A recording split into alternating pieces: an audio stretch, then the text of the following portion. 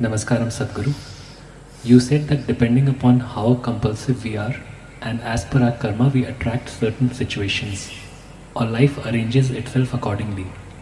But for an enlightened being who has no karma, what determines the nature of situation he or she gets into or the way life pans out? We have seen you face some of the most challenging situations. What is the mechanics behind this?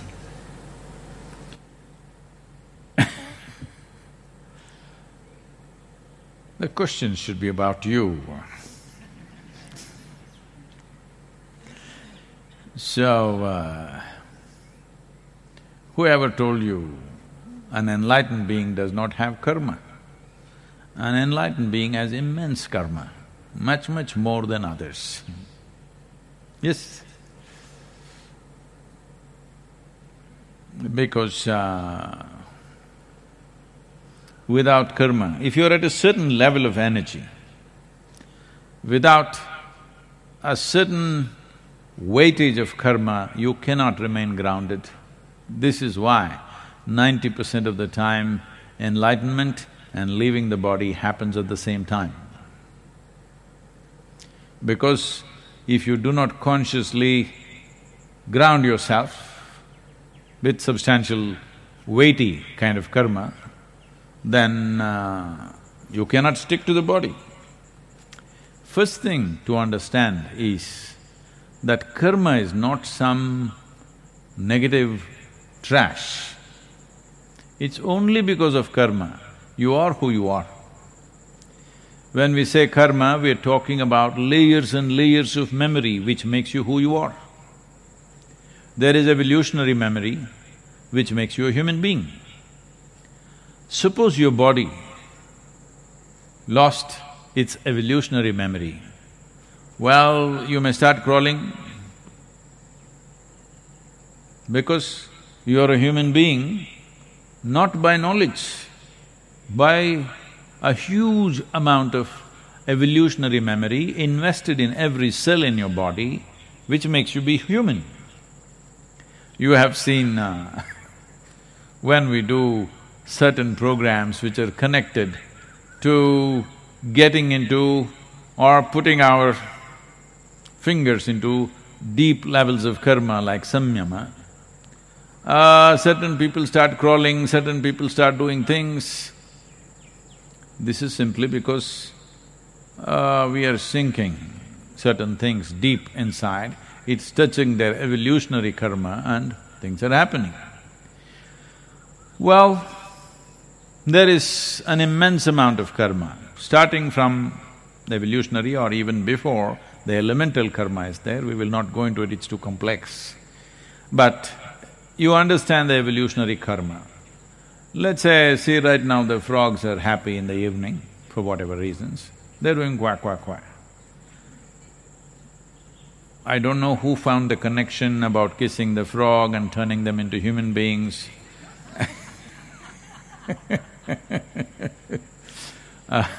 all those things, but suppose you lost your evolutionary karma and somewhere around amphibious life, somewhere around a frog, you stopped. After that, what memory you had is gone.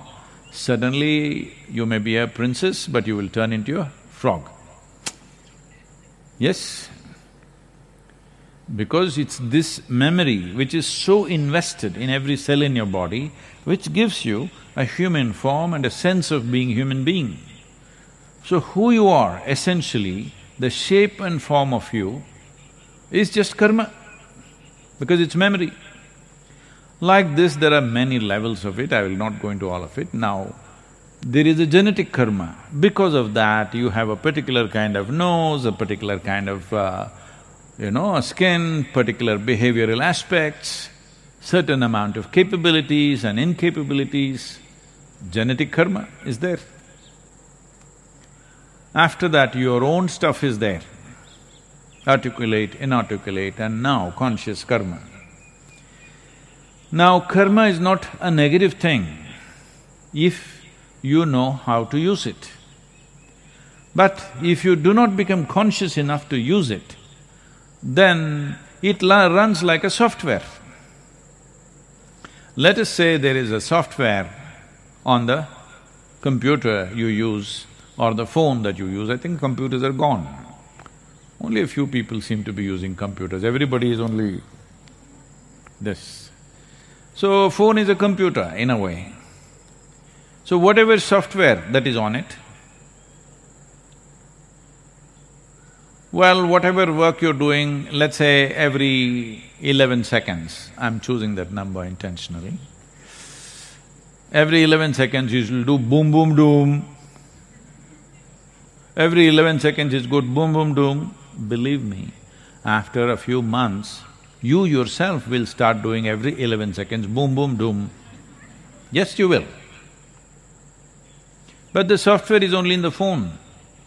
But if it keeps on doing it every day, see right now the chant is going on around the ashram, some of you, why is it going on all the time? But slowly, unknowingly, yoga, yoga that's how it is. We are programming you towards liberation. Many people and you yourself may be programming yourself to bondage. Because a whole lot of people are always trying to build bonds with something or the other, because they think only by tying themselves to something or somebody, they will feel safe. If you have a bond, with age it becomes bondage. No, I'm just playing with you. But all bonds unconsciously developed and unconsciously it exists with you become bondages. Well, bonds are like, a sailor will throw an anchor in a place so that there, in case there is a small storm, the boat doesn't go away somewhere, so you put an anchor. It's a very good thing if you want to be safe in one place. But you are in a damn boat because you want to sail. So if you keep on putting 5, 10 anchors, obviously you will be safe, but you will never sail. So you have to make up your mind, you want to sail or you want to be safe. So, you have seen me go through all kinds of situations, all kinds. I don't know who's asking this question, how does he know what all I go through? Too many things, all kinds of rubbish. Lots of wonderful things also, lots of absolutely wonderful things. But lots of trash also comes my way. Well, what's his name? That's his real name? Nishant? Shashank. So no, Shashank has been very closely around me to see all the nonsense that comes my way. Anyway, if Shashank is well informed because he has access to somebody around me, or he's just reading it in the news, all the nonsense, unfortunately, in the news, only the nonsense they're reporting. All the wonderful things that happens to me, they don't usually report. That's their karma. So, lots of absolutely wonderful things every day being thrown at me. If nobody throws anything, anyway I sit very wonderful wherever I am. But some trash also comes my way. Well, the trash is coming not simply because when you have nothing to lose and nothing to gain, you can do whatever you want. Either you can go sit in a mountain cave, simply blissed out, or you can get active in the world. You can do many things. You can be somewhat active, somewhat withdrawn, or all out active, depends. What's your choice? My choice has been shaped by the needs in the world, not by my whim. till till I consecrated Dhyanalinga, there was only one intent. Because I'm somebody's slave, I don't want to tell you all those terrible things which have been beautiful to me. A man who doesn't even want to touch me with his foot, he touches me with a stick, I served that man for 3 lifetimes. So, that's a terrible story, but with fantastic results. Because I'm result-oriented, I value the result, I don't resent the touch with the stick. Many of you have these issues, that's why I'm telling you. Sadhguru didn't even look my way. He doesn't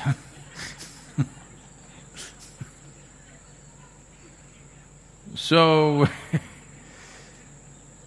because my activity since Dhyanalinga, till then I was not bothered about anything else, just one thing. I thought that's it and with that I will even end. Because I had not created an intent in my mind as what I will do beyond that. So things collapsed, things happened, whatever, that's all history now, every one of you know it probably. When the body began to collapse very badly, when my basic structure got very badly damaged and became almost like what to say, little crippled, then it became like a challenge, let's see if we can get back.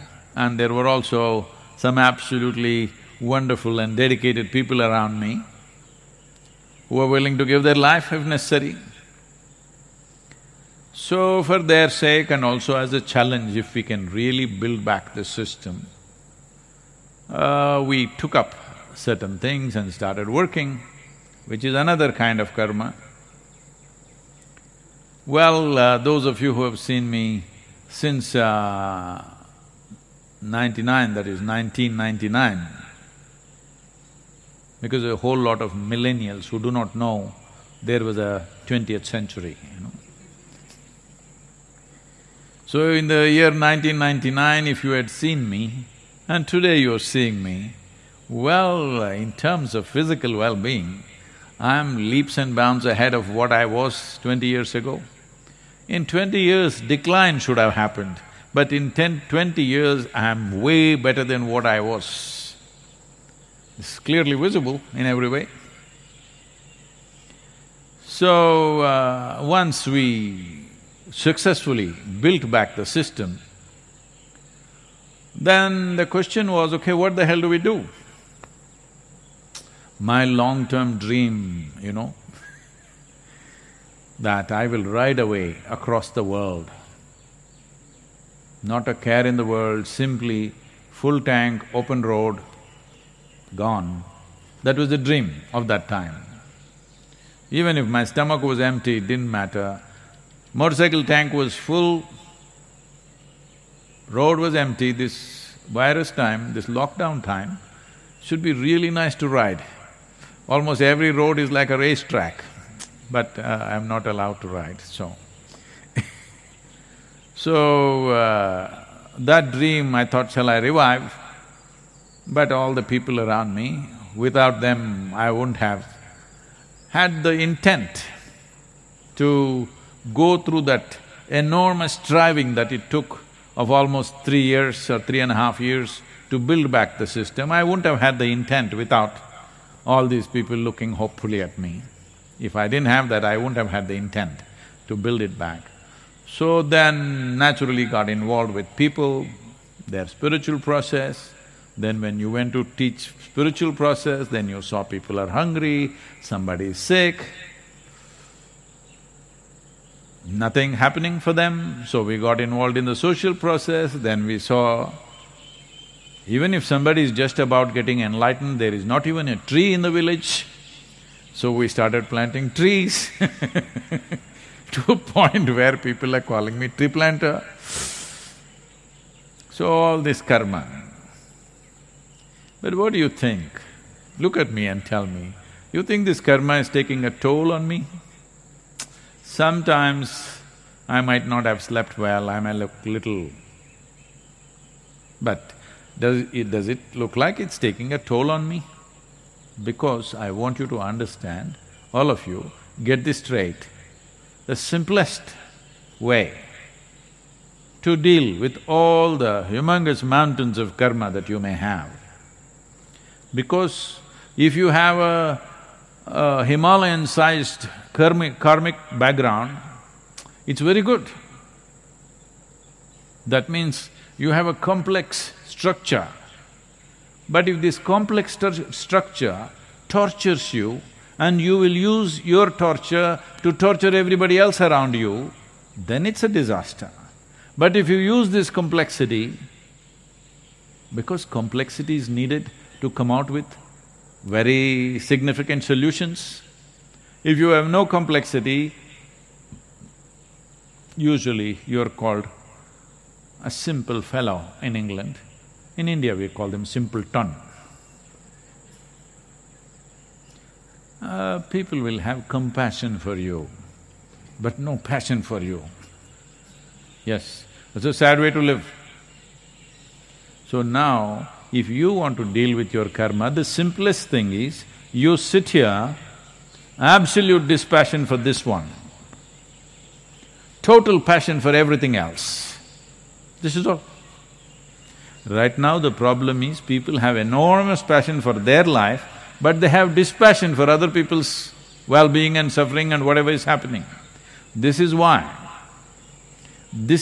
right now the world is saluting the doctors and nurses who are sticking their life out there to work for somebody, because they are showing passion for other lives and dispassion for themselves. This is a sure way of release. So this is all you have to do. You must reverse the equation. Too much passion for yourself, no passion for others, no.